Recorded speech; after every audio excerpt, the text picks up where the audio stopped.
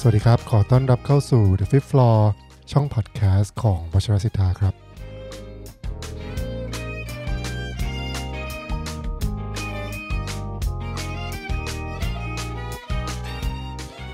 ครับก็เผลอแป๊บเดียวนะครับตอนนี้ก็เป็นเดือนธันวาคมแล้วนะครับก็ในช่วงเดือนสุดท้ายนะครับของทุกปีนะฮะวชรศิทธาก็จะมีรีทรีตประจำปีนะครับซึ่งปีนี้ก็ยังจัดเต็มรูปแบบไม่ได้นะครับปกติเราก็จะจัดที่เชียงดาวนะฮะแต่ว่าปีนี้ครับเราก็มีรีทรีตพิเศษนะฮะที่เราจัดกันในกลุ่มปิดนะฮะในสังฆะนะครับแล้วก็เป็นรีทรีตที่เราเชิญอาจารย์ที่น่าสนใจท่านหนึ่งนะครับก็คือคุณครูวิกตอเรียนะฮะแล้วก็เป็นรีทรีตที่พูดถึงเรื่องของการเผชิญความตายนะฮะอย่างมีศักดิ์ศรีก็วันนี้นะครับก็ชวนผู้เข้าร่วมรีทรีตท่านหนึ่งครับนั่นก็คือทิงชูนะฮะสวัสดีครับสวัสดีค่ะครับแล้วก็จะชวนทิงมาพูดคุยนะฮะถึงประสบการณ์ที่สดๆร้อนๆเลยนะครับเพิ่งผ่านรีทรีตครั้งนี้มานะครับ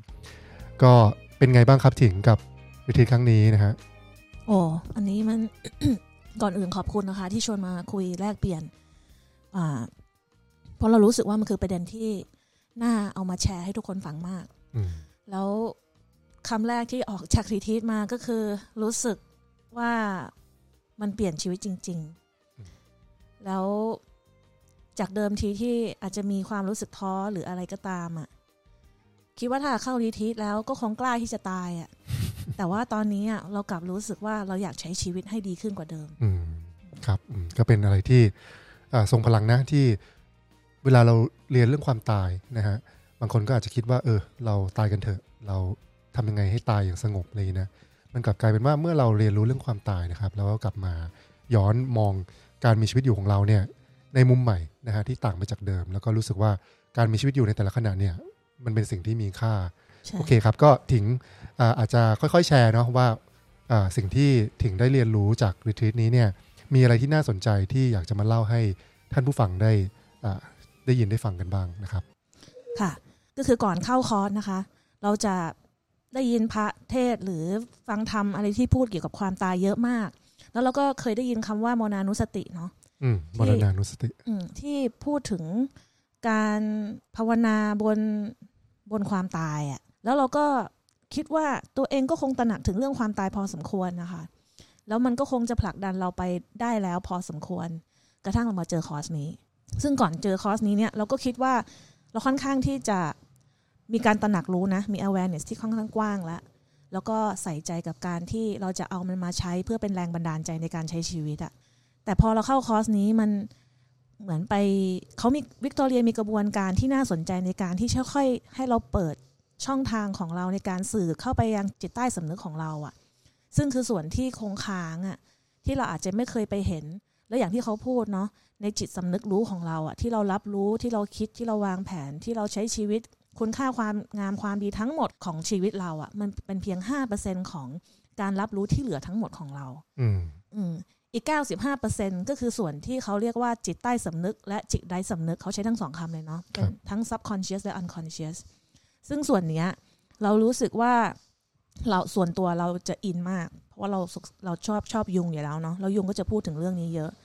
แต่ว่าเราไม่เคยเห็นใครเอามาใช้ในการอธิบายในเชิงของความจำเป็นที่เราจะต้องเข้าใจทั้งสองส่วนนี้เพื่อที่จะรับมือกับการตายได้ดีขึ้นถิงก็เป็นครูที่วชรศิทธานะครับถิงก็จะมีคอร์สสอนเรื่อง unconscious เนาะโดยใช้ศิลปะนะฮะในการเป็นเครื่องมือในการ connect กับตัวจิตไร้สำนึกนะฮะหรือจิตใต้สำนึกเนี่ยนะครับก็จริงๆเดือนนี้ที่จะถึงเนี่ยนะฮะก็จะมีคอร์สออนไลน์ของถิงวันที่ 15-16 นะฮะเดือนธันวาคมนี้อีกครั้งหนึ่งนะครับซึ่งเวลาที่ถิงพูดถึงความสำคัญของจิตใต้สำนึกกับการภาวนานะฮะหรือการสร้างตัวการตระหนักรู้ของเราเนี่ยนะครับก็ชัดเจนมากก็ข่าวยุงก็จะพูดเรื่องนี้นะเรื่องภูเขาน้ำแข็งใช่ไหมใช่ค่ะว่าชีวิตเราเนี่ยนะครับดำเนินอยู่ด้วยศักยภาพของการตระหนักรู้เพียงแค่ 5% เท่านั้นเองที่เราคิดที่เราวิเคราะห์นะฮะที่เราวางแผนที่เราพยายามจะหาองค์ความรู้ต่างๆในกรณีของการเผชิญความตายเนี่ยก็คือจะเรียกได้ว่าถึงแม้ว่าจะเตรียมพร้อมกับความตายขนาดไหนก็ตามเนี่ยนะฮะ มันก็คือการเตรียมพร้อมกับการเผชิญความตายด้วย 5% เท่านั้นเองนะครับแต่ว่าความมหัศจรรย์ของคอร์สนี้เนี่ยที่เราได้เรียนกับวิกตอเรียเนี่ยนะฮะก็คือการที่วิกตอเรียเนี่ยชวนเรานะฮะมาฝึกฝนแล้วก็เตรียมตัวในการเปิดสู่ 100% นะครับ 5% บวกกับ 95% แล้วบางทีมันอาจจะเกิน 100% ด้วยซ้ำที่มันมีการเชื่อมต่อกับผู้อื่นเชื่อมต่อกับปรากฏการณ์ต่างๆนะครับทำให้เรารู้สึกว่าเราพร้อมที่จะสิโรราบต่ออันโนนต่อสิ่งต่างๆที่เราอาจจะรู้สึกว่าเราลืมไปแล้วนะฮะหรือว่าเราพยายามจะลืมมันไปหรือว่าเราอาจจะคิดว่ามันไม่สำคัญเราปฏิเสธเราเฉือนมันทิ้งก็ได้นะฮะสิ่งเหล่านี้เนี่ยมันได้รับการตระหนักรู้ทั้งหมดนะเป็นส่วนหนึ่งของการเตรียมพร้อมกับความตายใช่ส่วนที่ตั้มพูดนะเราชอบที่ตั้มใช้คำว่าส่วนที่เราใช้รับรู้เข้าใจเรื่องการตายอ่ะแล้วก็การเตรียมตัวความตายมันผ่านแค่ 5% จริงๆอ่ะเราคิดเอาให้ตัวเองสงบไม่ได้นะแล้วเราก็คิดให้เลือดไหลเวียนเราคิดให้สมองทำงานไม่ได้ทั้งหมดที่เหลือเนี้ยค่ะก็คือส่วนของ 95% ที่ว่านี้ที่เราควบคุมไม่ได้อ่ะค่ะแล้วในเมื่อเราควบคุมไม่ได้ในส่วนของ 5% ก็จะพยายามหาข้ออ้างหรือเหตุผลหรือวิธีการน่ะที่จะควบคุมไอ้ส่วนที่เรากลัวหรือควบคุมไม่ได้เหล่านี้แต่สิ่งที่วิกตอเรียเชื้อเชิญให้เราทำก็คือการที่ให้เราลองเป็นมิตรแล้วก็เปิดใจแล้วก็อนุญาตให้ตัวเองแท็บอินไปสู่ศักยภาพ 95% ที่ตัวเองไม่รู้เรื่องอะไรเลยอ่ะแล้วก็ลองดูว่ามันจะทำให้เราเกิดความเข้าใจอะไรในชีวิตของเรามากขึ้นไหมมีตัวอย่างอะไรไหมครับที่เป็นกิจกรรมที่ถิงประทับใจนะฮะที่วิกตอเรียชวนเข้าไปแท็บอินใน 95% จริงๆเราคิดว่าแทบจะทุกกิจกรรมเลยที่เขาให้เราทำอ่ะก็คือการแท็บอินกับ 95% ที่เหลือที่เราพูดอย่างนี้เราไม่ได้บอกว่าถ้าหากเราเข้าร่วมกับเวิร์กช็อปนี้เราออกมาเราก็จะกลายเป็นมนุษย์ที่มี 100% นะคะเพราะว่ามันก็จะเป็นไปไม่ได้แต่ว่าอย่างน้อยที่สุดคือเรารับรู้ว่าส่วนของ 95% นั้นน่ะอยู่ในตัวเราอยู่เสมอแล้วก็ให้เราสามารถที่จะแท็บอินได้โดยการเลือกของเราเองเนาะแล้วจริงๆถ้าเราพูดแบบว่าในเมื่อทุกอันก็เป็นอยู่แล้วอะอันแรกที่เขาเปิดก็คือการเปิดโดยการใช้การทำงานกับแม่การทำงานกับความสัมพันธ์ของแต่ละคนที่สัมพันธ์กับแม่ซึ่งอันนี้มันเป็นสากลมากแล้วเขาใช้เครื่องมือที่ทรงพลังเพราะว่าเราแต่ละคนที่เข้าร่วมเวิร์กช็อปทุกคนเลยค่ะจะมีโอกาสได้แชร์แบ่งปันและเป็นพยานในการรับรู้ความเจ็บปวดของทุกๆคนร่วมกันนะคะซึ่งอันเนี้ยมันทำให้เรารู้สึกว่าความเจ็บปวดของเรานั้นจริงแล้วก็ความเจ็บปวดของผู้อื่นก็จริงแต่ในขณะเดียวกันมันไม่ได้ทำให้เรารู้สึกว่าในเมื่อของคนอื่นเขาก็มีเราก็มีมันก็ไม่ใช่เรื่องใหญ่โตอะไรคือทันทีที่เราแท็บอินไปส่วนที่เป็น 95 ร่างกายมันจะเริ่มทำงานเยอะแล้วมันก็จะไม่โกหกเมื่อเราร้องไห้จะไม่โกหกเมื่อเราขนลุกหรือตัวสั่นหรืออ่อนเพลียจากการที่เราพูดถึงความสัมพันธ์ของเรากับแม่ตัวเองจริงลองอธิบายขยายความนิดหนึ่งว่ากระบวนการที่ใช้สัญลักษณ์หรือว่าตัวภาพของแม่เนี่ยเข้ามาทำงานกับตัวจิตใต้สำนึกของทุกคนแล้วก็ออกมาเป็นประสบการณ์ร่วมกันนะฮะมันเป็นยังไงค่ะก็เรียบเรียงง่ายๆคือวิกตอเรียจะให้พวกเราแต่ละคนเอารูปของตัวเองและรูปของแม่ไปที่เวิร์กช็อปเนาะแล้วเขาก็จะมีคล้ายๆกับกงล้อโชคชะตาอย่างเงี้ยค่ะกงล้อหมุนเขาก็จะมีวงล้อข้างในกับข้างนอกซึ่งข้างในก็จะใส่รูปของแม่ของพวกเราทุกคนข้างนอกก็จะเรียงรูปของพวกเราทุกคนเหมือนกันแล้วเขาก็จะหมุนวงล้อดังนั้นเดิมทีที่คนเนี้ยเขาเคยเป็นแม่ของเราในชาติเนี้ยหรือณขณะเนี้ยอยู่ดีก็จะกลายเป็นพอไอ้ล้อมันหยุดหมุนมันก็จะกลายเป็นแม่ของคนอื่นละแล้วก็จะมีแม่อีกคนนึงเข้ามาให้เรารับรู้แล้วเขาจะผลัดกันให้เราเทคเทิร์นขึ้นไปมีเป็นผู้มอบคุณแม่กับเป็นผู้รับคุณแม่ซึ่งในกระบวนการอันเนี้ยทันทีเลยแค่พูดอย่างเงี้ยทันทีเราต้องมอบแม่ของเราเองอ่ะให้คนอื่นมันก็จะไปกวนส่วนที่ 95% เยอะมากหลายๆอย่างที่เราคิดว่าเราก็ค่อนข้างจะแบบเก็ตแล้วนะกับแม่หรือว่าปล่อยวางแล้วนะหรือว่าแม่เราก็เสียไปแล้วนะหรืออะไรแบบนี้เราคิดว่ามัน resolve ไปแล้วเนี่ยเขาเชิญให้เรากวนตะกอนส่วนนั้นขึ้นมาแล้วก็ดูว่ามีอะไรที่มันยังคงค้างอยู่มีอะไรที่เรายังปล่อยวางไม่ได้มีอะไรที่เรายังรู้สึกผิดอยากขอบคุณอยากขอขมามีอะไรที่เรายังปล่อยไม่ได้แล้ว ไอ้ส่วนที่มันปล่อยไม่ได้จริงๆร่างกายก็แสดงเยอะคือจริงๆผมคิดว่าเวลาที่เราค่อยๆเติบโตไปเป็นผู้ใหญ่เนาะแล้วก็มีอัตรามีตัวตนนะครับมีชีวิตของตัวเองเนี่ยคือเราก็select เนาะประสบการณ์บางอย่างที่เราคิดว่ามันเป็นส่วนหนึ่งของตัวตนที่เราต้องการสร้างขึ้นนะครับบางทีมันก็อาจจะเป็นตัวตนที่แยกขาดจากพ่อแม่นะที่เราเริ่มรู้สึกว่าเราไม่ต้องพึ่งพาพ่อแม่แล้วอะไรอย่างเงี้ยนะแล้วก็บางทีเราก็อาจจะมีบทสรุปนะฮะเช่นพ่อแม่เราเป็นคนอย่างนี้เรารู้สึกกับพ่อแม่ของเรายังไงเช่นเราอาจจะบอกว่าความสัมพันธ์ของพ่อแม่เราแย่มากเราจริงๆก็อาจจะไม่ชอบเขาแล้วนะฮะหรือไม่แคร์เขาเลยนะฮะจะเขาจะตายไปก็เรื่องของเขาอะไรประมาณนี้นะฮะซึ่งผมคิดว่าทุกคนก็น่าจะมีโมเมนต์ประมาณนั้นที่มันเหมือนกับคือไม่ใช่ความผิดนะแต่ว่ามันเหมือนกับว่าเราก็เลือกประสบการณ์บางอย่างแล้วก็ทำให้มันตายตัวว่าอันเนี้ยมันคือความสัมพันธ์ที่เรามีนะฮะต่อพ่อแม่ของเราแต่ว่าผมคิดว่ากิจกรรมอันนี้เนี่ยคือจริงๆมันก็ไม่ได้เป็นกิจกรรมเรื่องความตายโดยตรงเนาะมันเป็นกิจกรรมเรื่องการดีพาร์ตกันมากกว่าการที่เราจะปล่อยจากสิ่งที่เราก็แน่นอนอยู่แล้วนะพ่อแม่เราก็ต้องเรียกพ่อแม่ของเราเนาะเพราะว่าเขาให้กำเนิดเรามานะฮะแต่ว่าพอเราต้องดีพาร์ตตรงนี้ไปเนี่ยนะครับแล้วก็มันก็เห็นเลยว่ากิจกรรมนั้นมันเหมือนกับว่าเราวนเราลาแม่ของเรานะฮะแล้วก็เปลี่ยนให้แม่ของเราเนี่ยไปเป็นแม่ของคนอื่นแล้วก็เราก็รับแม่ของคนอื่นมาเป็นแม่ของเราเนี่ยใช่เลยก็คือว่ามันได้เปิดนะฮะไอตัวช่องของสิ่งที่มันเก็บกักไว้ทั้งหมดนะคือความรู้สึกทั้งหมดนะที่มันไม่สามารถที่จะสรุปได้ว่าตกลงแล้วเนี่ยเรารู้สึกยังไงกับแม่ของเรากันแน่นะครับเราอาจจะแน่ใจมากเลยว่าเราไม่ค่อยชอบแม่ของเราเท่าไหร่แต่พอมันเกิดเหตุการณ์นี้มันเหมือนกับมันกวนนะฮะทำให้ความรู้สึกทั้งหมดอ่ะมันขึ้นมานะซึ่งสิ่งตรงนี้เป็นสิ่งที่น่าสนใจก็คือว่าแทนที่เราจะไปฟิกซ์เนาะว่า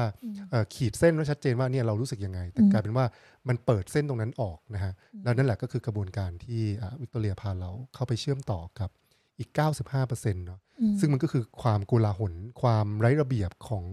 ความเป็นไปได้ทั้งหมดอะที่เราจะสัมพันธ์กับอีกชีวิตหนึ่ง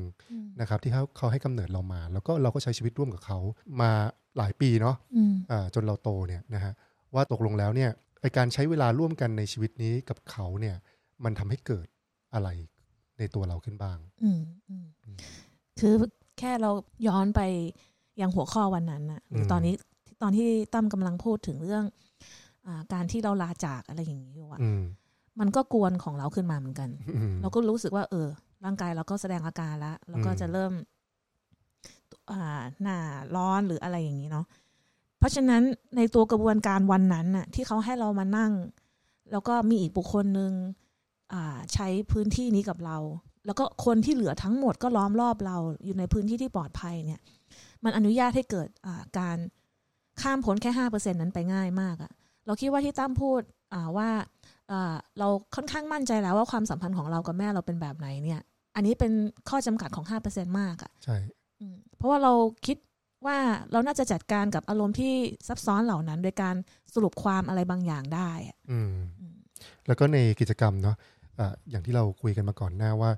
มันก็มีข้อสังเกตว่าเมื่อเรา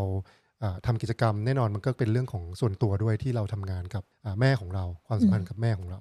นะฮะแต่ว่าพอกิจกรรมมันดันไปทุกคนจะต้องเป็นผู้ทำกิจกรรมนี้ด้วยตัวเราเองก็คือการลาจากแม่ของเรานะครับหรือว่าเป็นคนที่รับแต่ว่าเราก็ต้องเป็นคนที่ฟังนะฮะทุกคนนะที่เข้าร่วมซึ่งคอร์สนี้มีคนเข้าร่วมทั้งหมด20คนเนาะก็เยอะมากนะฮะใช้เวลาประมาณแบบ13ชั่วโมงกว่ากิจกรรมนี้จะสำเร็จสมบูรณ์นะฮะแต่มันก็มีข้อสังเกตเยอะแยะมากมายนะฮะซึ่งผมคิดว่ามันอาจจะเป็นส่วนหนึ่งของ 95% ด้วยก็คือความเชื่อมโยงหรือความประจวบเหมาะหลายๆอย่างที่แต่ละคนเนี่ยเริ่มสังเกตใช่จริงๆมันมีส่วนนี้ค่ะเรื่องที่ตั้มพูดว่าการรับฟังของกลุ่มอะค่ะ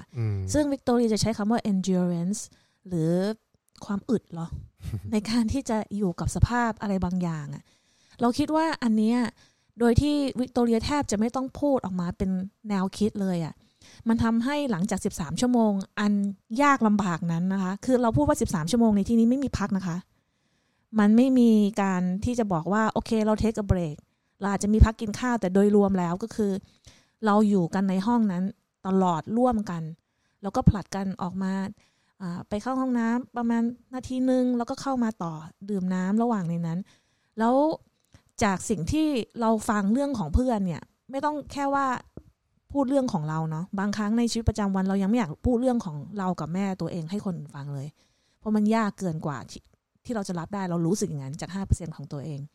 แต่พอไปอยู่ในเวิร์กช็อปแล้วนอกจากที่เราจะต้องพูดของเราต้องฟังของเพื่อนด้วยแล้วมันก็ต้องมีอะไรบางอย่างที่เขาพูดซึ่งเรารู้สึกอันนี้เราเก็ตอันนี้เราลิงก์ได้แล้วมันก็ต้องมาทริกเกอร์มาสะกิดอะไรบางอย่างที่เป็นแผลเก่าของเราดังนั้นตลอด13ชั่วโมงนั้นน่ะเราพูดได้เลยว่ามันทรมานมากแล้วมันยาวนานมากไม่ใช่แค่เรื่องของทางอารมณ์เนาะหรือสิ่งที่ไม่น่าฟังหรือสิ่งที่เรากลัวแล้วเราไม่อยากไปเผชิญแต่มันคือการที่เราต้องนั่งอยู่อย่างนั้นน่ะแล้วก็บางคนก็สับประงกบางคนก็หิวน้ำบางคนก็เมื่อยเนาะแต่ว่าด้วยพลังของการที่เราไปร่วมกันในฐานะสังฆะเราคิดว่าเราทุกคนมีเจตจำนงเหมือนตั้งปณิธานเหมือนตั้ง devotion ต่อกันและกันว่าฉันจะอยู่กับเธอจนจบเพราะว่าตอนที่เธอรับแม่ฉันตอนที่เธอฟังเรื่องของฉันเธอก็อยู่อย่างนั้นตลอดนั้นไอ้ส่วนนี้ค่ะพอมันจบไปเราส่วนตัวเรารู้สึกว่าโอ้โหไอ้ที่เคยคิดว่าเรารับไม่ได้อยู่กับแม่เรารับได้ครับมันก็เหมือนกับว่าเป็นการสร้างสนามพลังอะไรบางอย่างที่เราแชร์ด้วยกันนะฮะแล้วก็เป็นพื้นที่ที่นอกจากเราจะทำงานกับตัวจิตของเรานะฮะจิตใต้สำนึกของเรา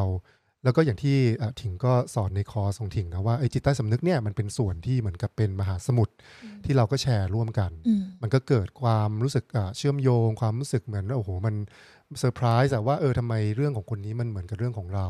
หรือว่าแม้กระทั่งการที่คนคนหนึ่งเนี่ยส่งมอบแม่ให้อีกคนคนหนึ่งเนี่ยกลับกลายเป็นว่าคนที่รับแม่เนี่ยก็รู้สึกเชื่อมโยงกับคนที่มอบแม่ให้เราใช่ใช่เราคิดว่าอันนี้เป็นการเปิดหลุมที่กว้างมากอะค่ะเพื่อให้เราได้กระโจนลงไปแล้วเราชื่นชมวิกตอเรียมากที่เขาทำอย่างนี้ได้เพราะมันไม่ใช่ทุกคนที่จะสามารถให้คนเปิดอะไรที่เปราะบางขนาดนั้นได้ตั้งแต่วันแรกเลยใช่คือคอร์สเนี่ยผมคิดว่ามันเป็นการผสมผสานนะฮะหลายสาขาของความรู้เข้าด้วยกันนะคือถ้าเกิดคนสนใจเรื่องจิตวิทยานะฮะตะวันตกนะฮะหรือว่าพุทธปรัชญาหรือว่าเป็นเรื่องของแบบแนวจิตบำบัดนะฮะหรือการศึกษาที่มีส่วนร่วมนะ contemplative education หรือว่าจริงๆคอร์สนี้ก็มีแง่มุมของความเป็นวชรยานนะฮะหรือตันตระเนี่ยค่อนข้างเยอะเหมือนกันนะครับเพราะว่าผมคิดว่าถ้าเกิดว่าเราเข้าใจนะฮะความเร้นลับของตันตระนะฮะหรือวชรยานเนี่ยมันก็คือมิติของการทำงานกับตัว 95% นี่แหละนะฮะหรือตัวไอ้ unconscious นี่แหละนะครับแล้วก็หลายๆอย่างที่วิกตอเรียเขานำเสนอวชรยานเนี่ยนะฮะอย่างเช่นไอ้กิจกรรมแม่เนี่ยเขาก็พูดตั้งแต่แรกเลยนะครับว่ามันจะนำมาซึ่งประสบการณ์ที่ปั่นป่วนนะครับแล้วก็ทริกเกอร์เราเยอะแยะมากมาย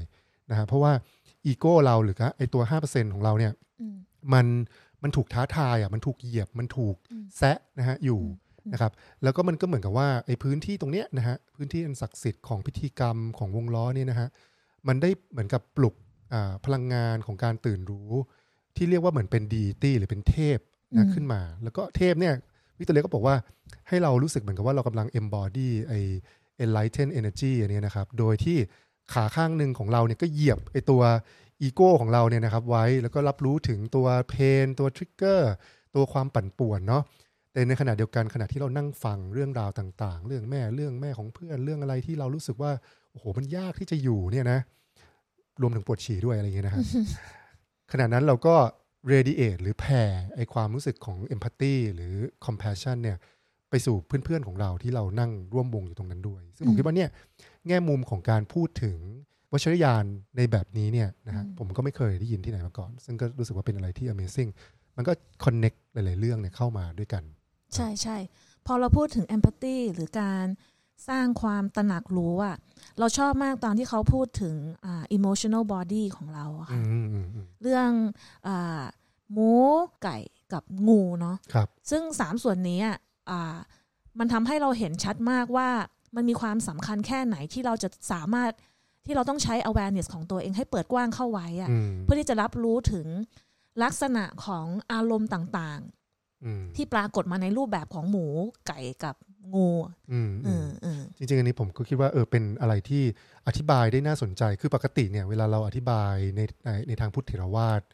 นะฮะโดยใช้สัญลักษณ์เรื่องหมูไก่แล้วก็งูเนี่ยนะครับมันก็คือการใช้สัญลักษณ์เหล่านี้เนี่ยอธิบายถึงสิ่งที่เรียกว่ากิเลส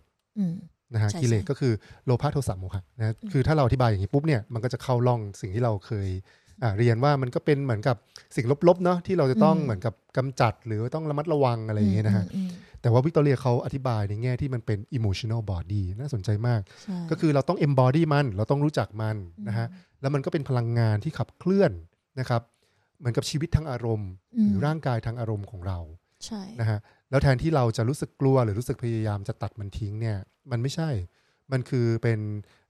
ด้านของชีวิตที่เราจะต้องมี awareness กับมันใช่ใช่ใช่ซึ่งอันนี้ผมคิดว่ามันเปลี่ยนวิธีการมองเรื่องกิเลสไปอย่างสิ้นเชิงเลยใช่เราชอบที่พอตั้มพูดอย่างนี้เรานึกถึงคำพูดที่วิกตอเรียเขาพูดเอาไว้ซึ่งเราชอบมากก็คือเขาบอกว่าถ้าคุณมี sadness เนาะครับมันไม่ได้หมายความว่าคุณ unhappy ซึ่งเรามักจะequate หรือตั้งสมการเท่ากันอะว่าถ้าหากฉันแฮปปี้อยู่ตอนนี้แสดงว่าฉันแฮปปี้ฉันกำลังอยู่ในภาวะแฮปปี้แล้วถ้าหากฉันอยู่ในฉันกำลังรู้สึกเศร้าอยู่แสดงว่าฉันกำลังอยู่ในภาวะอันแฮปปี้ใช่แต่วิกตอเรียพูดว่าทันทีที่มันมีทริกเกอร์พวกนี้มีภาวะของบอดี้พวกนี้ขึ้นมาไม่ว่าจะเป็นโลภโกรธหลงทั้ง3ส่วนนี้ไม่ว่าจะเป็นอันไหนก็ตามทันทีที่เรารู้ acknowledge มันเนาะรับรู้ว่ามันมีสิ่งนี้แล้วเราอยากจะทำงานกับมันจนกระทั่งเราเกิดภาวะที่จะรับมันได้ในที่นี้คือเราแล้วแต่คนนะคะอาจจะเป็นแปลเปลี่ยนสภาพอาจจะเป็นเรียนรู้มันเท่าทันมันต่างๆนานาเนี่ยมันทำให้เราเกิดการยอมรับแล้วการยอมรับก็คือ happiness มันจะเป็นหนทางของ happiness ใช่มันเหมือนกับว่าอารมณ์เศร้ามันก็จะกลายเป็นหนทางที่พาเราไปสู่ happiness ใช่ไม่ใช่ว่าพอเรารู้สึกเศร้าปุ๊บเนี่ยมันกลายเป็นว่าเราเนี่ยไม่แฮปปี้ไม่มี happiness ใช่เนาะการที่เราอยู่กับความเศร้าการที่เรายอมรับความเศร้าได้เนี่ยมันก็คือหนทางที่เปิดเราไปสู่ happiness ในบั้นปลายได้นะฮะซึ่งในแง่นี้กิจกรรมที่ทำลักษณะนี้เนี่ยนะฮะที่เราได้ทำงานกับแม่ทำงานกับตัวอารมณ์นะฮะที่มันอยู่ในsubconscious หรือ unconscious อะไรต่างๆที่มันผุดขึ้นมาเนี่ยการที่เราทำงานตรงนี้เนี่ยมันอาจจะดูเป็นแบบอะไรที่จะพูดถึงทำไมจะเอามาทำงานตรงนี้ทำไมเราต้องไปเปิดตรงนี้ด้วยนะฮะการทำงานตรงนั้นแหละนะฮะก็คือการที่เราเปิดหนทางไปสู่ความเต็มเปี่ยมอะไรบางอย่างที่นั่นแหละก็คือ happiness ใช่ใช่เราคิดว่าวิกตอเรียใช้ความสัมพันธ์ของเรากับแม่ในการทำให้เราเห็นว่าความรู้สึกของเรามันจริงแค่ไหนนะคะแล้วพอมาพูดถึง emotional body ก็ทำให้เราเห็นว่าโอ้นอกจากจริงแล้วหมายถึงนอกจากความจริงของอารมณ์นี้แล้วมันยังมีอารมณ์ความจริงอีกตั้งหลายอันนะในตัวเราที่เราสามารถทำงานด้วยได้ถึงแม้มันจะออกมาในรูปแบบลบๆก็ตามแล้วเขาชอบย้ำคำว่าคุณสามารถจะเปลี่ยนความรู้สึกเศร้าหมองผิดหวังเกลียดโกรธทั้งหลายทั้งมวลเนี่ยให้มันกลาย transform มันให้เป็นอะไรบางอย่างที่เป็น light ของคุณคืออีกอันหนึ่งที่ผมประทับใจนะตอนเรียนเรื่อง emotional body เนี่ยคือกิจกรรมตรงส่วนนี้เนี่ยก็เหมือนครูสอนโรงเรียนอนุบาลเลยนะฮะก็คือเขาจะมีลูกโป่งแล้วก็ข้างในลูกโป่งเนี่ยใส่กระดาษนะฮะซึ่งมีคำศัพท์ซึ่งก็เป็นอารมณ์ลักษณะหนึ่งนะฮะไว้ซึ่งแต่ละกรุ๊ปนะฮะหมูไก่แล้วก็งูเนี่ยก็จะเป็นลูกโป่งคนละสีมีหลายๆลูกโป่งเขาก็มีแบบเป็น30 ใบเลยเนาะแล้วก็เขาก็ให้เราเนี่ยนะฮะเรียนรู้แต่ละกรุ๊ปแต่ละตัวว่าอารมณ์แต่ละชนิดจะเป็นยังไงนะครับสมมติว่าเริ่มต้นเราก็อาจจะเจาะลูกโป่งสีน้ำเงินนะฮะถัดมาก็เจาะลูกโป่งสีแดงถัดมาก็เจาะลูกโป่งสีเหลืองอะไรอย่างเงี้ยนะฮะแต่ละอันก็จะแสดงออกถึงประเภทของไอตัว emotional body ที่ต่างกันนะครับซึ่งก็คือตัวความโกรธนะครับหรือตัวโทสะนะฮะหรือว่าตัวความโลภนะฮะหรือตัวโลภะหรือราคะแล้วก็ตัวความหลงนะครับซึ่งพอเราได้เจาะลูกโป่งแต่ละลูกเนี่ยมันก็เหมือนเรียน vocabulary นะภาษาอังกฤษนะแต่ว่ามันทำให้เห็นถึงอำนาจของภาษาเหมือนกันใช่นะว่าจริงๆแล้วเนี่ยนะครับเราพยายามจะใช้ภาษาในการแยกประเภทที่ละเอียดมากๆของสภาวะทางอารมณ์นะครับคืออารมณ์ที่เราเคยมัดเป็นก้อนเดียวว่าเรียกว่าโกรธ นะแต่จริงๆแล้วมันมีเฉดของความโกรธมันมีสีสันของความโกรธที่มันงดงามมากๆเลยนะเรามานั่งแยกซึ่งผมคิดว่าหลายๆครั้งเนี่ยภาษาทุกวันนี้มันก็สูญเสียความหมายของมันไปเยอะแล้วเนาะคือเราไม่ค่อยรู้จริงๆว่าเอ้ยไอ้คำนี้มันต่างกับคำนี้ยังไงนะครับใช่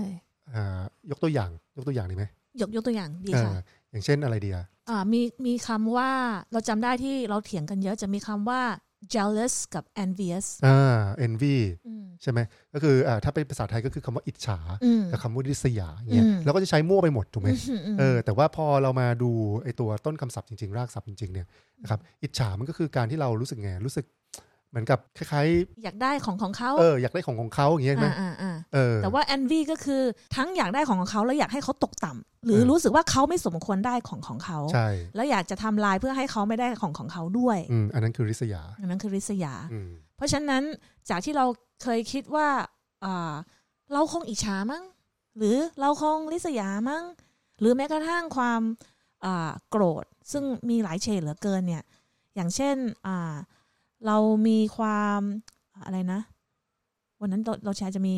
ความ aggression แบบหนึ่งโลภเอาโลภดีกว่าโลภนี้เราเขียนกันเยอะมากโลภเป็นมี greedy กับ gluttony gluttony ก็คือเหมือนตะกละเนาะถ้าแปลไทยตรงๆgreedy ก็คือเหมือนโลภมากอะไรอย่างเงี้ยแต่ว่า greedy ในที่นี้คือต่างจากตะกละยังไงเขาก็จะพยายามให้ชี้ให้เห็นเนาะว่าตะกละก็คือเหมือนกับคนที่แบบว่าอยากจะเอาเข้าตัวเองเอาเข้าตัวเองให้มากที่สุดแล้วก็เน้นเรื่องอาหารด้วยเน้นเรื่องอาหารตะกะตะกรามอย่างเงี้ยตะกะตะกรามเอาเข้าตัวเองให้มากที่สุดโดยที่ไม่ได้แคร์ว่าคนอื่นจะได้หรือไม่ได้ยังไงแต่ greedy เนี่ยมันนอกจากเอาเข้าตัวเองแล้วแต่ว่าเหตุผลเบื้องหลังก็คือเขากำลังเอาส่วนที่เป็นของอาจจะเป็นของคนอื่นเข้าตัวเองด้วยอะไรแบบนี้ครับคือมันมีลักษณะที่มันต่างกันของแต่ละคำเนาะซึ่งมันทำให้เราตระหนักถึงสิ่งที่เราทำว่ามันอยู่ในประเภทไหนหรือไอชุดของคำศัพท์ไหนซึ่งผมคิดว่าตรงนี้มันก็สร้างความหลากหลายไงของการมีประสบการณ์ของแต่ละคนนะคือมันไม่ใช่ว่าเราเอาคำศัพท์ทางศาสนาเนาะซึ่งแน่นอนว่าคำพวกนี้มันเป็นคำที่มาจากภาษาบาลีสันสกฤตนะฮะซึ่งมันก็มีนัยยะของเรื่องศาสนาพุทธเยอะแต่ว่ามันไม่ควรจะเป็นคำศัพท์ที่มาจำกัดไอตัวความหลากหลายของประสบการณ์เนาะว่าอันนี้มันไม่ดีก็คือไม่ดีหมดเลยอะไรอย่างเงี้ยแต่ว่าจริงๆแล้วแต่ละคนมันก็มีความเป็นไปได้ของการมีประสบการณ์เหล่านี้แหละเพราะเราเป็นมนุษย์นะแต่ว่าพอเรารู้จักมันแล้วเนี่ยนะฮะเราก็จะเห็นว่ามันมีผลต่อเราอย่างไรใช่นะครับเราคิดว่าที่วิกตอเรียเน้นให้ทำคือไม่ใช่แค่เข้าใจคำเนาะอย่างที่ตั้มพูดแต่ให้แต่ละคนลองยกตัวอย่างในชีวิตประจำวันว่าถ้าหากพูดถึงไอ้ลักษณะคำแบบนี้คุณเคยมีประสบการณ์แบบนี้ยังไงแล้วพอเราพูดออกมาแล้วพบว่าอันนี้ที่เรารู้สึกเงี้ยคนนี้มันไม่ใช่อันนี้นี่นะมันเป็นอันนั้นแทนเรารู้สึกว่าอันเนี้ยสำคัญซึ่งหลังจากที่เขาได้พูดถึงเรื่องของemotional body แล้วอะค่ะแล้วก็พูดถึงการที่เราจะ tap in ส่วนของ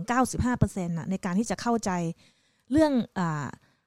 ภาวะต่างๆแล้วอะค่ะเขายังนำเราไปสู่เรื่องของกระบวนการตายทำความเข้าใจมันผ่านเรื่องทั้งดินน้ำลมไฟแล้วไอ้ส่วนนี้ก็คือเหมือนกับเขาค่อยๆปูทางมาว่าถ้าหากเราเปิดประตูด้วยปมแผลของแม่เนาะแล้วก็หลังจากนั้นก็เริ่มเห็นว่าในภาวะของตัวร่างกายเราเนี่ยมันมีภาวะอารมณ์ที่หลากหลายอะไรบ้างที่จะเป็นอุปสรรคหรือสิ่งกีดขวางที่จะให้เราไม่สามารถที่จะอยู่กับส่วนที่เป็น 95% ได้อย่างเป็นมิตรหรือเปิดกว้างแต่พอหลังจากนั้นเขาก็บอกว่าโอเคแต่ถ้าหากในเวลาที่คุณตายเนี่ยมันจะเกิดกระบวนการหลายอย่างของธาตุต่างๆในร่างกายของคุณเนี่ยแล้วถ้าหากคุณไม่ไปเวิร์กกับส่วนที่เป็น emotional body อันนี้แต่เนิ่นๆเนี่ยมันจะสำแดงตัวเองออกมาในกระบวนการตายแต่เขาพูดอย่างนี้มันก็จะเหมือนกับแค่ขู่เนาะแล้วก็พูดไปก็เหมือนกับแค่เป็นคำพูดเขาก็เลยลองให้พวกเราได้ลองผ่านกระบวนการตายโดยการทำโยคะนิทาแล้วก็การจริงๆมันมีหลายกิจกรรมเนาะทั้งโยคะนิทาทั้งเขียนเอเซแล้วก็ทั้งทำโพวาทุกกิจกรรมคือการที่ให้เราลองอยู่กับกระบวนการจริงๆไอ้ส่วนที่เป็นเรานึกว่าเนาะส่วนที่เป็นโยคะนิทาจะเป็นอันที่แบบรุนแรงที่สุดสำหรับการที่เรา experience ความตายเราเข้าตอนแรกก่อนที่จะเข้าคอร์สแล้วเข้าใจว่า สงสัยมันคงจะเป็นแบบว่าเขาจะฮิปโนไทซ์เราแล้วเราก็เข้าสู่ภวังค์แล้วเราก็เหมือนกับไปเห็นแสงเห็นอย่างนั้นอย่างนี้แล้วก็การตายมันเป็นอย่างนี้เองอะไรประมาณนี้แต่ปรากฏว่าอันที่ทำกระบวนการที่ทำให้เรารู้สึกหนักที่สุดน่าจะเป็นตอนที่เขียนจดหมายหรือเขียนเอเซ่ไอตัว emotional body เนี่ยมันก็เป็นสิ่งที่สำคัญอะในการใช้ชีวิตของเราแล้วจริงๆหลายๆคนก็จะเน้นกับการใช้ชีวิตกับการมีอารมณ์เหล่านี้มากอารมณ์ชอบอารมณ์ไม่ชอบอารมณ์เกลียดอารมณ์อยากซึ่งเราก็ไม่ได้มองว่ามันเป็นเรื่องของแบบยังไงกิเลสที่แบบเราไม่ควรจะมีชีวิตแบบที่แปดเปื้อนเนาะแต่ว่าเนี่ยกิจกรรมทั้งหมดมันทำให้เห็นไงว่าอารมณ์เหล่านี้เนี่ยพอมันขึ้นมาปุ๊บเนี่ยมันทำให้ไอความชัดเจนของการเดินทางเราอะการโล่งความโปร่งนะฮะที่จะคอนเนคกับไอพลังงานที่สูงกว่าหรือว่าสุขติหรือความรู้สึกpeace อะไรอย่างเงี้ยนะครับซึ่งในการภาวนาเนี่ยมันก็คือความรู้สึกที่เราจะคอนเนคกับตรงกลางกระหม่อมของเราที่มันเชื่อมต่อกับครูบาอาจารย์นะครับหรือว่าภาพแสงสว่างหรือว่าดวงอาทิตย์หรือว่าความเปิดกว้างของมิติทางจิตวิญญาณนะครับในระดับสูงบางอย่างซึ่งวิกตอเรียเขาใช้คำว่า supreme energy นะฮะซึ่งเราก็สังเกตได้นะฮะเวลาที่เราคือแค่ทำกิจกรรมแม่เนี่ยพอมันมีอารมณ์เหล่านั้นทริกเกอร์ขึ้นมาเนี่ยทุกคนก็เริ่มจะงอเริ่มจะบิดเริ่มจะค้อมตัวนะฮะเริ่มจะรู้สึกกระสับกระส่ายเริ่มรู้สึกอยากจะออกอยากจะเข้าไปสู่ความคิดใช่ไหมฮะอันนี้ก็เป็นอุปสรรคอย่างหนึ่งซึ่งพอเราเข้าไปในสถานการณ์จริงเนาะในการเรียนเรื่องการสลายของธาตุต่างๆเนี่ยนะครับซึ่งเราก็เรียนละเอียดมากเนาะเช่นตาก็จะค่อยๆพร่าลงนะฮะเสียงก็จะไม่มีคอก็จะแห้งปากก็จะแห้งเบ้าตาอะไรต่างๆก็จะฟีบลงนะฮะปากคล้ำก็ค่อยๆเสื่อมค่อยๆกลายเป็นซากศพอะเนาะสิ่งที่มันเคยมีชีวิตมันเคยมีปราณมันเคยมีชี่เนี่ยมันจะค่อยๆเสื่อมสลายไปทีละขั้นตอนนะเริ่มจากธาตุดินนะฮะมาสู่ธาตุน้ำมาสู่ธาตุไฟแล้วก็มาสู่ธาตุลมนะครับอันนี้มันจะเห็นกระบวนการที่เป็นภาพเลยแล้วเป็นภาพแล้วก็ผมคิดว่าโดยสัญชาตญาณน่ะเป็น intuition ของเราอะเราก็จะรู้สึกได้ราวกับว่าเหมือนเราเคยผ่านมาแล้วซึ่งเราก็เคยผ่านมาแล้วแหละใช่อะไรอย่างเงี้ยนะถ้าตามวิกตอเรียพูดนะนั่นแหละก็ผมคิดว่าอันเนี้ยมันก็เห็นชัดว่าพอเราทำกระบวนการหรือว่าเรียนรู้กระบวนการนั้นจริงๆเนี่ยนะฮะที่ถิงเล่าว่าระหว่างการเขียนเอเซ่ว่าเรากำลังจะตายเนี่ยแล้วเอาไอ้กระบวนการเหล่านี้มาเรียบเรียงเหมือนกับเป็นสร้างฉากของการตายของเราเนาะมันก็ทำให้เราแต่ละคนเนี่ยเริ่มรู้สึกได้ถึงไอ้ตัว emotional body ที่มันจะปลุกขึ้นมานะครับซึ่งมันก็เชื่อมต่อกับความสัมพันธ์หลายๆอย่างที่เราอาจจะไม่ยอมเข้าไปทำงานด้วยเราจะรู้สึกว่าอยากจะกดมันไว้ใช่ตั้มพูดได้ถ้าสรุปแทนเราให้แล้ว มันใช่เลยอย่างเรื่องดินเนาะมันเกี่ยวข้องกับการสลายของตัวธาตุที่เป็นรูปธรรม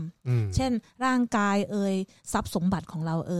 หรืออย่างเรื่องน้ำเกี่ยวข้องกับอารมณ์ความรู้สึกหรือ emotional body ทั้งหลายเนี่ยแต่เขาจะไม่พูดว่าดินคืออะไรเขาจะพูดแค่ว่าเมื่อดินเริ่มจะสลายแล้วมันจะเกิดอาการทางร่างกายอะไรบ้างเพื่อให้เราแต่ละคนเมื่อเราจินตนาการเอานี่ขนาดแค่จินตนาการนะคะจินตนาการเอาเนี่ยแล้วเรารู้สึกว่าเราคงกำลังจะ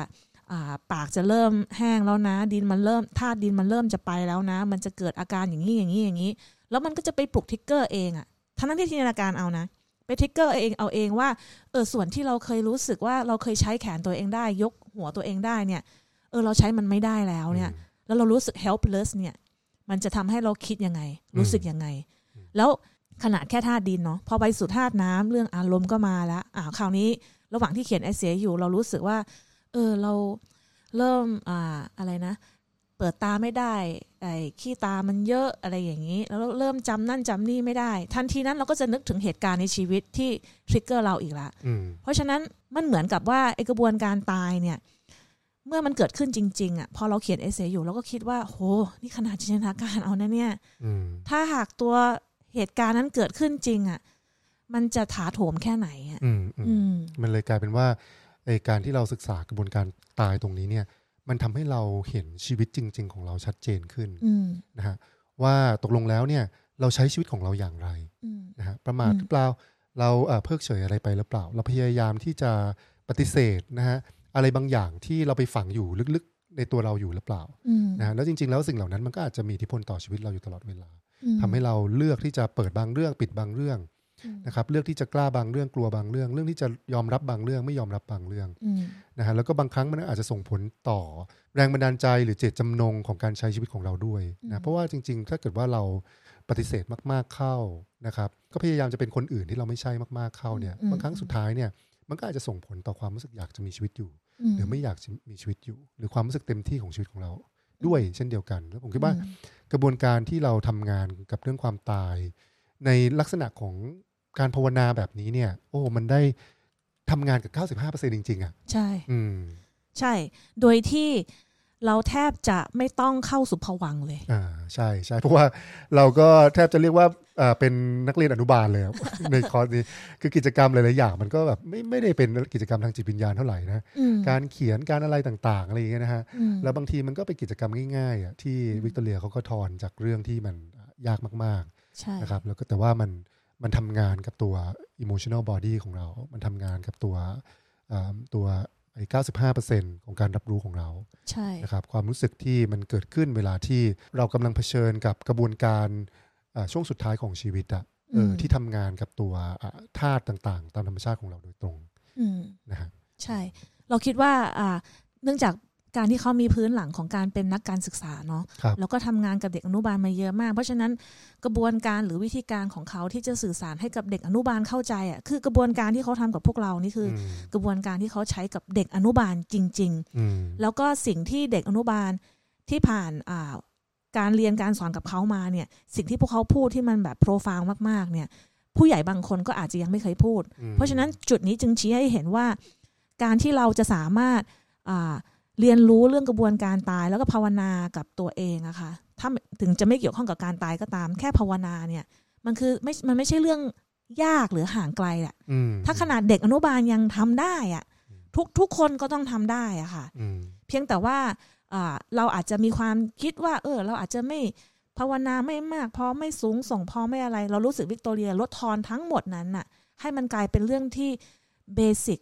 เป็นธรรมชาติเป็นจิตตามปกติของเราได้มันมีเทคนิคอันหนึ่งนะฮะที่หลายๆคนก็ประทับใจในคอร์สนี้ก็คือเป็น pedagogy ที่เขานำมาใช้เนาะนะฮะที่เขาให้เราเรียน subject อะไรก็ตามแล้วเนี่ยให้เราสามารถจะมาสะท้อนนะฮะถึงสิ่งที่เรารู้สึกอะไรต่างๆได้นะครับถิงลองพูดตรงนี้นิดนึงนะฮะว่ามันคืออะไรอันนี้เขาใช้คำว่า mental awareness เนาะหรือการตระหนักรู้ทางจิตซึ่งเขาจะมีชุดคำถามอย่างเช่น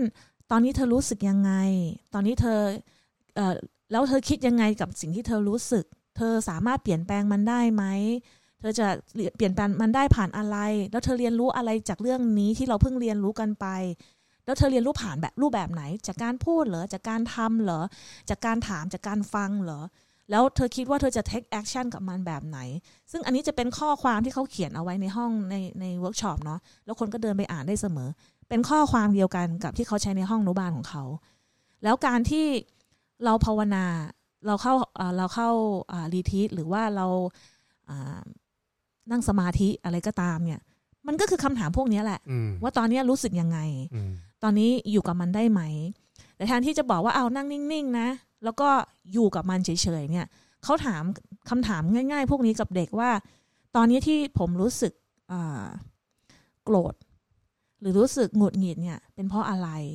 แล้วที่รู้สึกอยู่อย่างตอนนี้ทำให้เรามีความสุขไหมเราโอเคไหม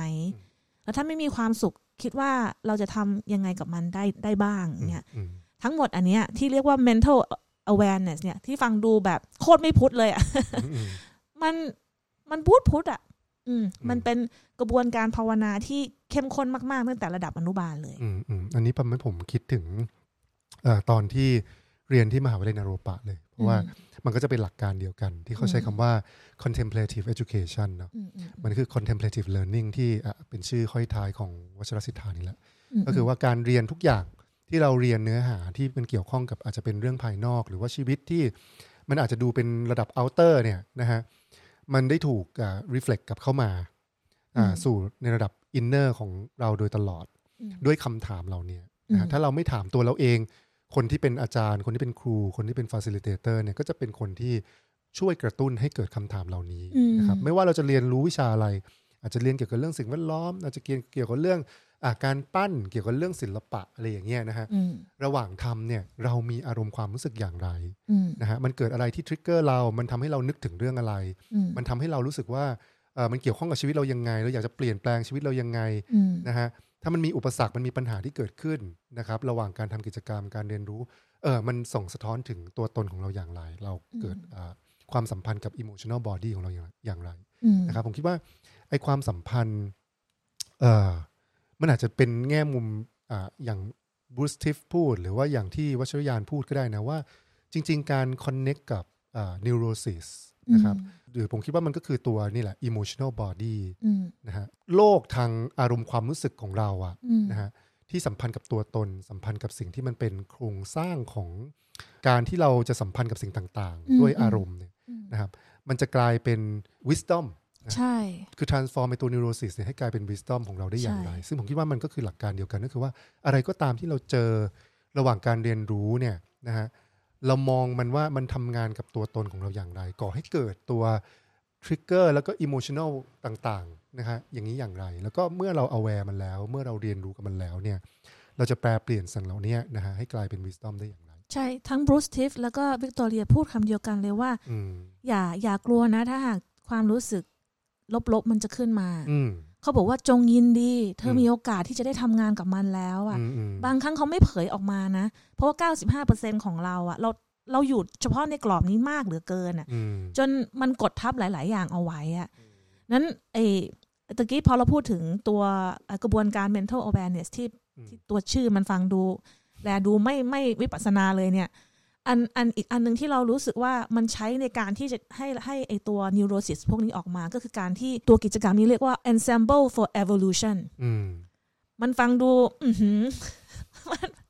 มันแบบโอ้โหมันคือเหมือนกับมันจะไปปฏิวัติอะไรสักอย่างอะแต่จริงๆอันนี้ก็คือการภาวนาเลยการสร้างท่อที่เชื่อมตั้งแต่กลางกระหม่อมลงไปยังส่วนที่เป็นช่องท้องอะค่ะเป็นเหมือนท่ออันนึงเชื่อมยาวๆสว่างแล้วตอนที่เราหายใจเข้าแล้วก็หายออกจากหายใจเข้าจากส่วนท้องขึ้นไปจนถึงบนสุดของกลางกระหม่อมแล้วจากตอนที่หายใจออกก็จากกลางกระหม่อมลงไปตามท่อนี้จนถึงส่วนที่เป็นส่วนท้องแล้วเขาเรียกอันนี้ว่า ensemble for evolution อันนี้เราก็งงหนักนะตอนแรกเราก็คืออะไรมันก็คือสิ่งที่พวกเราทำกันอยู่แล้วในสังฆะหรือในวัชรอิทธาหรือแม้กระทั่งใน somatic meditation ที่ตั้มสอนอยู่ก็คือการพูดเรื่องนี้เลยมันแปลว่าอะไรครับ ensemble for evolution ภาษาไทยที่ทางทีมแปลเอาไว้ก็คือรวมกันเพื่อการเติบโตแต่ว่า ensemble เราคิดว่าคือการที่เขาเอาเทคนิคหลายๆวิธีการน่ะที่เขาเอามารวมกันที่เขาเรียนรู้มาคือวิกตอเรียก็นอกจากเป็นนักการศึกษาที่เรียนรู้การศึกษาที่สเปนแล้วนะเขายังไปเป็นครูสอนที่เนปาลเพราะฉะนั้นเขาก็จะมี exposure หรือมีการที่เขาได้พบปะกับ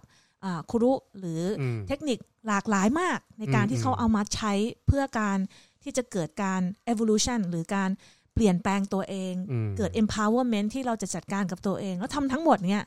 เหตุตอนนั้นที่เขาเล่าให้เราฟังก็คือเขาบอกเขาทำทั้งหมดเนี่ยเพราะว่านักเรียนที่โรงเรียนของเขาอะ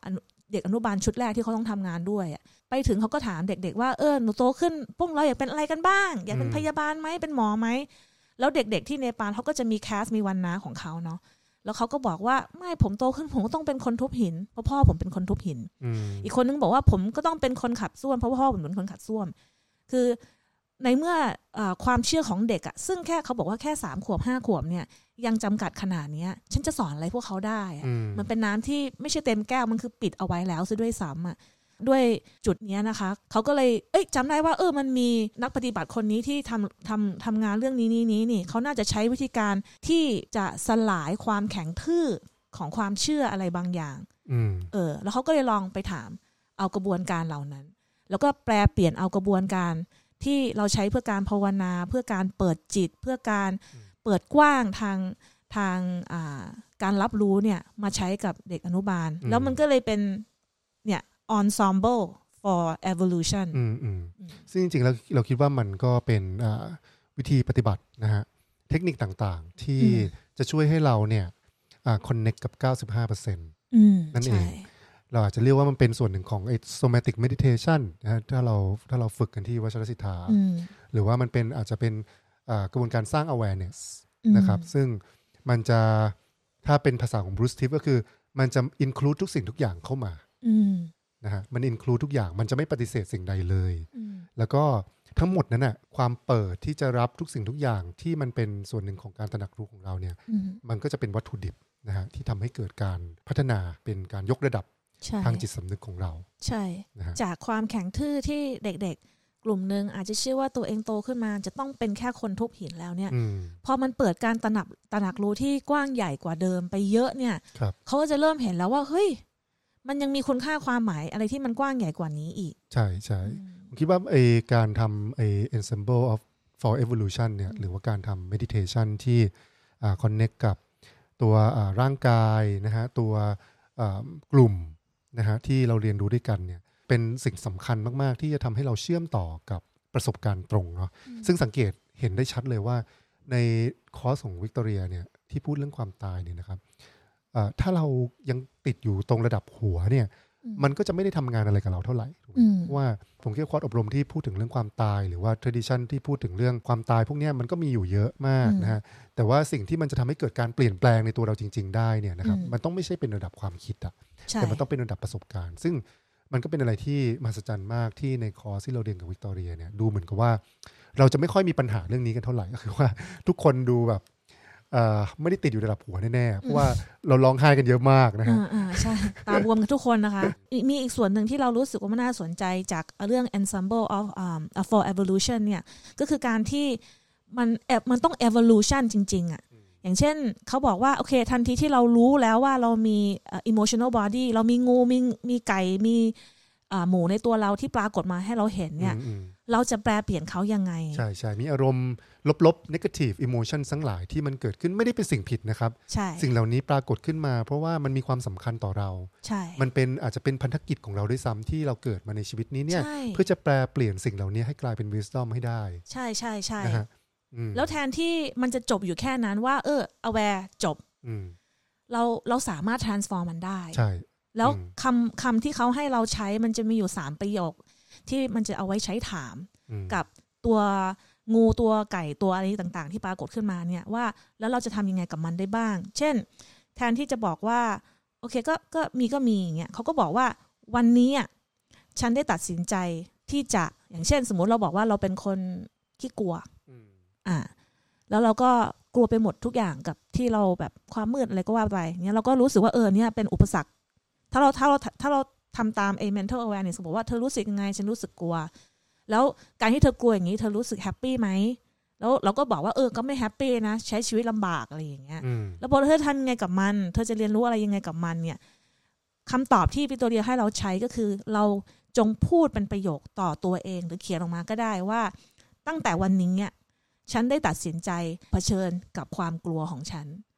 แต่ว่าพอเราพูดภาษาไทยมันจะเป็นที่จะเนาะเหมือน is going to แต่จริงๆพอเป็นภาษาอังกฤษเราจะไม่พูดคำว่า from today I have decided to I am going to face my fear ไม่ใช่ going to แล้วก็คือ I face my fear ณขณะนี้ present tense เลยเพราะว่าเขาบอกว่าในส่วนของการรับรู้ของ 5% เรามีอดีตเรามีอนาคตเนาะแต่ว่าในส่วนของ 95% มันมีแต่ณขณะนี้แหละร่างกายเราทำงานอยู่ตลอดเวลาณขณะนี้แหละดังนั้นถ้าเราจะบอกว่าโอเคเธอร่างกายจ๋าพรุ่งนี้ฉันจะเผชิญหน้าความกลัวมันไม่ make sense ใช่ในช่วงขณะที่ตัว unconscious ของเรา subconscious ของเราเนี่ยเผย emotion negative emotion เหล่านี้ขึ้นมาให้เราเห็นเนี่ยนะครับเราก็ aware มันแต่ aware อย่างเดียวไม่พอนะฮะเราต้องใส่เจตจำนงบางอย่างเข้าไปด้วยนะครับว่าเฮ้ยเราได้เห็นคุณแล้วนะแล้วเราก็บอกเขาด้วยว่าเนี่ยตั้งแต่นี้ต่อไปนะฮะเราได้ตัดสินใจแล้ว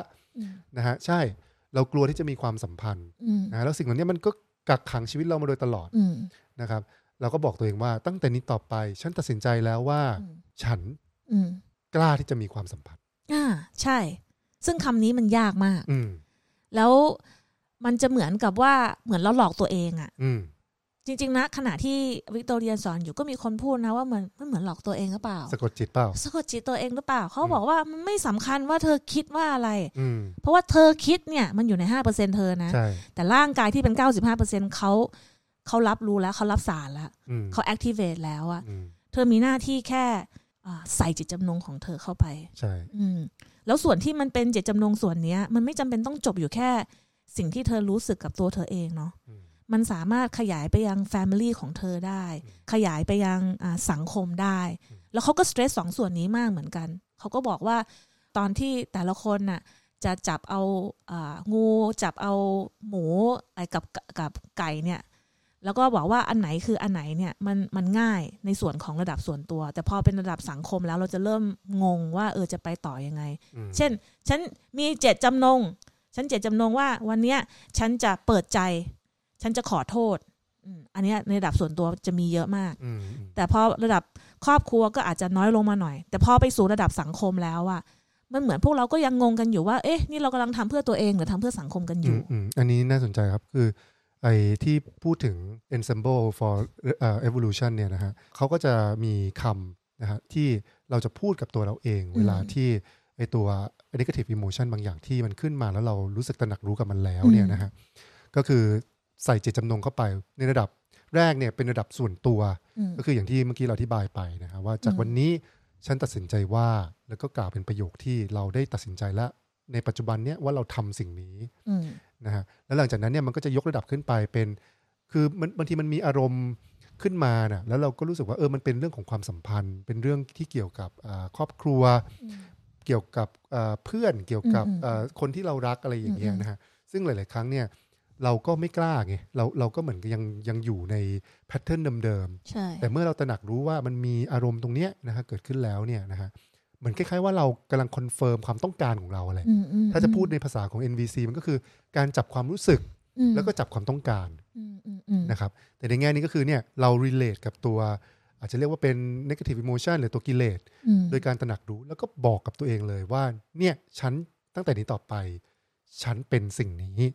ฉันได้เป็นสิ่งนี้ใช่นะครับแล้วผมคิดว่าในระดับสังคมก็เหมือนกันบางทีเราอาจจะมองว่าสิ่งเหล่านี้ทั้งหมดเนี่ยมันเป็นการทำงานกับตัวเองเนาะแต่จริงๆมันไม่ใช่เลยมันมีความเชื่อมต่อกับมิติที่เราใฝ่ฝันอยากจะเห็นนะฮะสังคมที่เราอยู่โลกที่เราอยู่หรือว่ามันมีพันธกิจอะไรบางอย่างที่เรารู้สึกว่ามันเป็นส่วนหนึ่งอะที่สมมุติเราเติบโตมาในระบบวรรณะเนาะที่มันกดขี่เราที่มันทำให้เรารู้สึกกลัวอับอายนะฮะเรื่องเพศของเราอะไรอย่างเงี้ยแล้วมันก็เป็น negative emotion ที่เรารู้สึกแย่กับตัวเองมาโดยตลอดทำให้เราไม่สามารถจะก้าวข้ามพ้นแล้วก็เติบโตไปกับอารมณ์ความรู้สึกเหล่านี้ได้เลยนะฮะแต่ว่ากระบวนการอันนี้เนี่ยมันทำให้เราตระหนักว่าเรารู้สึกยังไงนะกับการถูกกดขี่กดทับมาโดยตลอดแล้วมันก็กลายเป็นเจตจำนงในระดับสังคมระดับที่ยิ่งใหญ่อะนะฮะซึ่งสิ่งนี้เราก็ต้องบอกตัวเองด้วยเช่นเดียวกันว่าถ้ามันมีความเข้มข้นผมว่ามันต้องเข้มข้นนะมันถึงจะกลายเป็นระดับสังคมได้เนี่ยเราก็ต้องประกาศออกมาว่าเราใฝ่ฝันที่จะเห็นตัวเราเป็นส่วนหนึ่งของการเปลี่ยนแปลงทางสังคมอย่างไรใช่เราคิดว่า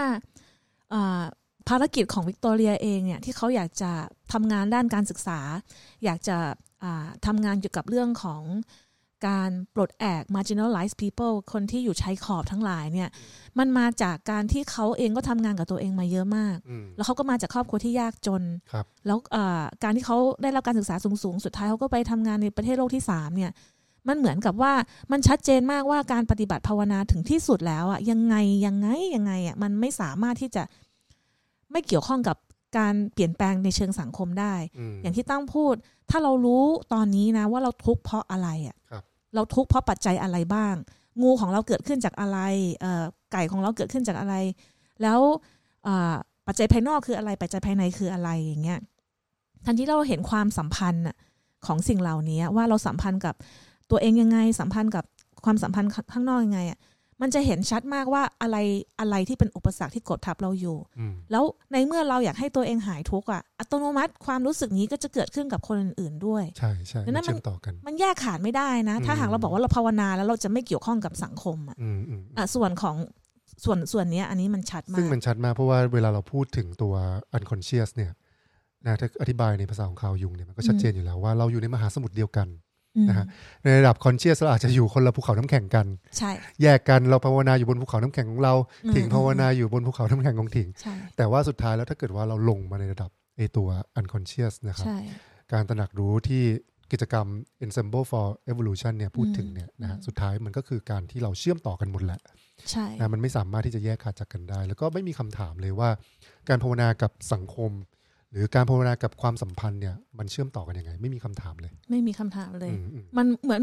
มันโยงไปทีละส่วนเลย พอมาสู่ส่วนของความสัมพันธ์ที่เป็นของครอบครัวเจตจำนงที่จะตั้งกับครอบครัวก็คือบรูซทิฟพอเรามาพูดถึงเรื่องของสังคมการเมืองแล้วอะมันก็คือเรื่องของนิเวศมันคือเรื่องของ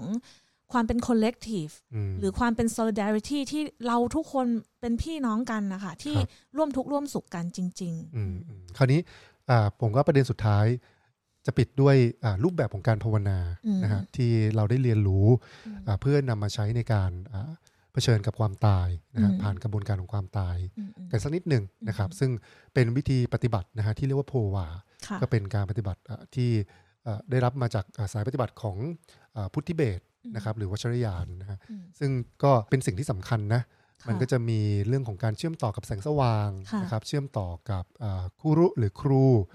นะฮะที่ทำให้เรารู้สึกว่าเราสามารถที่จะเชื่อมต่อกับไอ้เส้นหรือสายอันนี้เนี่ยแล้วก็นำทางเราไปสู่การหลุดพ้นในกระบวนการของการตายได้ใช่ใช่อันนี้อาจจะเริ่มต้นคือจริงๆแล้วทุกๆวันมันจะต้องมีensemble for evolution เนาะก็คือการเปิดช่องทางภายในลำตัวของเราอะค่ะเพื่ออย่างที่พูดที่จากกลางกระหม่อมจนถึงช่องท้องเนี่ยค่ะซึ่งโพวาก็คือการขยายจากส่วนนี้ที่เรากำลังทำงานกับส่วนช่องสว่างตรงกลางตัวอันเนี้ยแต่ขยายให้มันเป็นการที่มันไม่ใช่แค่ช่องเพื่อให้เราให้อากาศมันเดินทางเข้าออกแล้วแต่ว่ามันรวมถึงการที่เราจะเชื่อมต่อกับพลังงานอะไรบางอย่างที่มันใหญ่กว่าตัวเราอะค่ะสำหรับคนที่ไม่ได้มีศาสนาก็ทำได้อย่างเช่นอะไรก็ตามที่ใหญ่กว่าตัวเราอย่างเช่นเขาบอกว่าที่โรงเรียนที่เขาให้เด็กๆทำนี่คือสรุปคือเขาทุกอย่างที่เราทำที่เขาให้เด็กทำหมดเลยแล้วเขาบอกว่าเด็กๆก็ถามว่าแต่ถ้าหากผมไม่ได้แบบนับถืออะไรเลยอย่างเงี้ยผมไม่รู้จะให้เด็กมาแบบอินกับเรื่องพระศิวะนั่นนี่มันคงยากเขาบอกว่าอะไรก็ได้ที่มันใหญ่กว่าตัวเธอเขาก็บอกว่าอย่างเช่นอะไรเขาบอกว่าอย่างพระอาทิตย์เนี่ยเธอเอามือของเธอบังมันได้ไหมถ้าหากบังไม่ได้แสดงว่าใหญ่กว่าเธอ อันนี้มันง่ายมากเนาะอันนี้ไม่เกี่ยวข้องกับว่าจะต้องเป็นคุรุหรือเป็นศาสนาใดเท่านั้นนะคะมันจะเป็นพลังงานอะไรก็ตามที่ใหญ่กว่าตัวเราเมื่อตอนที่เราอยู่กับ 5% ของเราจะรู้สึกว่าตัวตนของเราก็คือแค่นี้แหละแต่พอเราขยายจาก 5% ของเราไม่ได้ละทิ้งมันด้วยนะขยายมันจนกระทั่งมันไปถึง100หรือเกิน100เนี่ยเราจะเห็นว่ามันมีพลังงานของ 95% ที่เหลือนั้นนะที่ยิ่งใหญ่กว่าตัวเราอยู่มากเลยสำหรับคาร์ล ยุงมันไม่ใช่แค่ภูเขาน้ำแข็งที่อยู่ข้างใต้ผิวน้ำอ่ะมันคือมหาสมุทรที่เหลือทั้งหมดแล้วเราเป็นเพียงใบไม้นั้นน่ะดังนั้นใบไม้นี้เมื่อจะเชื่อมต่อกับมหาสมุทรอ่ะมันก็ต้องกระทำผ่านไอ้ช่องกลางแกนกลางของร่างกายเราเนี่ยแล้วจะต้องตั้งเจตจำนงก่อนนั่งอยู่ในท่าสบายแล้วก็เปิดช่องว่างที่ว่านี้เนาะแล้วก็ตั้งเจตจำนง call out ละเรียกหาพลังที่ใหญ่กว่าเราส่วนนี้แล้วก็ขอให้เขาเฉิดฉายเข้ามาเอาพลังงานของเขาล้างทุกอย่างที่จะเป็นอุปสรรคของเราล้าง emotional body ที่ไม่รับใช้เราแล้วล้างความรู้สึกผิดความรู้สึกแย่ทั้งหมดออกไปล้างมันออกไปให้หมดแล้วให้เขา embody กับตัวเราให้เราเป็นส่วนหนึ่งของ 100% นั้นให้เรารู้สึกว่าเราจะไม่จำกัดตัวเองอยู่แค่ในกรอบแค่ของ 5% อีกต่อไปแล้วจากทั้งหมดนั้นเนี่ยค่ะก็จะเป็นการที่เราจะรู้สึก empower ขึ้นมาว่ากรอบของตัวเราเนี่ยมันไม่ใช่แค่ 5% จริงๆซึ่งส่วนนี้จะสำคัญมากต่อกระบวนการตายจริงๆของเราอะในช่วงระยะเวลาสุดท้ายที่เราบอกว่านี่ขนาดจินตนาการว่าฉันจะตายฉันเดินไม่ได้ฉันทำนู่นนี่ไม่ได้ก็เริ่มกลัวแล้วเวลาของการตายที่มันมาเยือนกับเราจริงๆเนี่ยเราคงจะถูกถาโถมไปด้วยอะไรเยอะมากเพราะฉะนั้นไอ้ส่วนกระบวนการของโพวาค่ะถ้าหากเราฝึกอย่างต่อเนื่องแล้วก็ฝึกจนมันกลายเป็นความเป็นธรรมชาติของร่างกายเราเนี่ยในเวลาของtime of death เนี่ยเราก็จะสามารถเชื่อมต่อกับช่องกลางอันนี้หรือกับพลังงานที่ใหญ่กว่าตัวเราแล้วก็นำให้วิญญาณของเราเนี่ยค่ะออกจากร่างกายเราไปสู่ความเป็นหนึ่งเดียวนั้นได้อย่างราบรื่นครับ ก็จริงๆก็เป็นกระบวนการที่จริงๆสวยงามก็เป็นอะไรที่ไม่ได้แตกต่างจากการภาวนานะฮะที่เราฝึกปฏิบัติกันเพียงแต่ว่าพอมันมีบรรยากาศของความตายหรือการตระหนักรู้ถึงความตายเข้ามาเกี่ยวข้องด้วยเนี่ยมันก็จะทำให้เราเห็นชัดขึ้นว่าสิ่งที่เราทำอยู่เนี่ยมันมีพลังยังไงนะครับแล้วมันก็กำลังทำงานกับไอตัวสิ่งที่มันเป็นอุปสรรคสิ่งที่มันเป็นเครื่องกั้นขวางของจิตที่ทำให้เราไม่สามารถที่จะไปในเป้าหมายที่ดีงามนะครับหรือว่าพูดง่ายๆก็คือยกระดับนะฮะจิตสำนึกของเราเนี่ยไปในที่สูงขึ้นเนี่ยได้ซึ่งผมคิดว่าการที่เราฝึกปฏิบัติโพวาอย่างต่อเนื่องมันก็จะทำให้เรารับรู้ถึงความสำคัญของการหลอมรวมนะเป็นส่วนหนึ่งกับพลังงานที่ใหญ่กว่าตัวเรานะครับแล้วก็สิ่งหนึ่งที่วิกตอเรียเขาเน้นย้ำก็คือว่าพอในกระบวนการของการตายจริงๆเนี่ยนะครับมันก็จะมีเรื่องอะไรเยอะแยะมากมายนะที่เราไม่สามารถจะควบคุมได้คล้ายๆเหมือนกับว่ามันจะใช้คำว่า it will come to you นะฮะมันไม่ใช่ว่าเราสามารถที่จะแบบว่าฝึกภาวนาเพื่อที่จะไปจัดการอะไรมันได้นะแต่ว่า it will come to you แล้วหลังจากนั้นเนี่ยก็คือกระบวนการทั้งหมดที่เราฝึกเนี่ยมันก็คือการที่เรา trust นะครับ trust ที่จะเปิดรับกับภาพกับประสบการณ์ทางกายทางอารมณ์ทางพลังงานนะครับทางนิมิตนะฮะทุกอย่างที่เกิดขึ้นแต่ว่าเราก็จะไม่ distract นะฮะจากสิ่งที่มันเป็นศรัทธาหรือเป้าหมายนะครับที่เราฝึกเป็นเนื้อเป็นตัวของเราจากโพวานะฮะว่าเป้าหมายของเราก็คือการที่เราคล้ายๆเหมือนกิ่งไม้ที่ไหลไปตามกระแสทานเนาะเพื่อที่จะไปสู่มหาสมุทรให้ได้อ่อนไปกับมันผ่อนไปกับมันนะครับไหลไปกับมันจนสุดท้ายแล้วเป้าหมายของเราก็คือการหลอมรวมเป็นหนึ่งกับแสงสว่างอันยิ่งใหญ่อันนั้นใช่ใช่นั้นแต่เราชอบที่เขาพูดตอนที่พอเราใกล้จะจบคอร์สแล้วอะที่วิกตอเรียบอกว่า live a good life and die a good death กระบวนการทั้งหมดนี้ไม่ได้สำคัญเพียงเพื่อที่จะให้เราอยู่ในกระบวนการตายเท่านั้นนะแต่มันทำให้การที่เรามีชีวิตอยู่เราอยู่ได้อย่างเต็มขึ้นอย่างที่ตั้มพูดเราจะไม่กักตัวเองว่าเอ๊ะเราทะเลาะกับแม่เราทะเลาะกับเพื่อนคนนี้เราทะเลาะกับคนรักของเราแล้วเราก็จะบอกว่าโอเคเราจะไม่ engage แล้วเราจะตัดขาดแล้วเราหมดความหวังกับรัฐบาลเราหมดความหวังกับสังคมนี้เราเห็นสภาพที่มันเกิดขึ้นอยู่ตอนนี้เราหมดหวังแล้วเราก็ไม่อยากจะอยู่แล้วอย่างเงี้ยมันจะทำให้เรารู้สึกว่าเฮ้ยเวลามันสั้นใช่แล้วเรา engage ได้เรามีศักยภาพที่จะอยู่กับมันได้แล้วเกิดทำการเปลี่ยนแปลงได้เป็นรีทรีทที่ทรงพลังมากกับพวกเราทุกคนนะครับแล้วก็ผมคิดว่าก็อาจจะเป็นสิ่งที่ยกระดับนะฮะศรัทธาในการปฏิบัติในสังฆะของเรานะครับแล้วก็คิดว่าในปีหน้านะฮะวัชรศิทธาก็คงจะมีแง่มุมเรื่องของความตายเนี่ยเข้ามาเป็นส่วนหนึ่งของคอร์สอบรมนะครับเข้ามาเป็นส่วนหนึ่งของการสร้างการตระหนักรู้ในการตายและการมีชีวิตอยู่อย่างมีศักดิ์ศรีมีความสง่างามนะครับแล้วก็หวังว่าเราคงจะได้มีโอกาสนะครับจัดคอร์ส Living and Dying with Dignity กับวิกตอเรียอีกนะครับก็เป็นอาจารย์ที่พวกเราทุกคนก็รักแล้วก็ประทับใจมากๆนะค่ะก็ขอบคุณตั้มมากนะคะที่วันนี้มาชวนคุยกันครับก็ขอบคุณท่านผู้ฟังทุกคนด้วยนะครับก็ใกล้จะสิ้นปีแล้วนะครับก็ลองระลึกถึงมิติของความตายในฐานะที่เป็นส่วนหนึ่งของการใช้ชีวิตกันครับค่ะครับสวัสดีครับสวัสดีค่ะ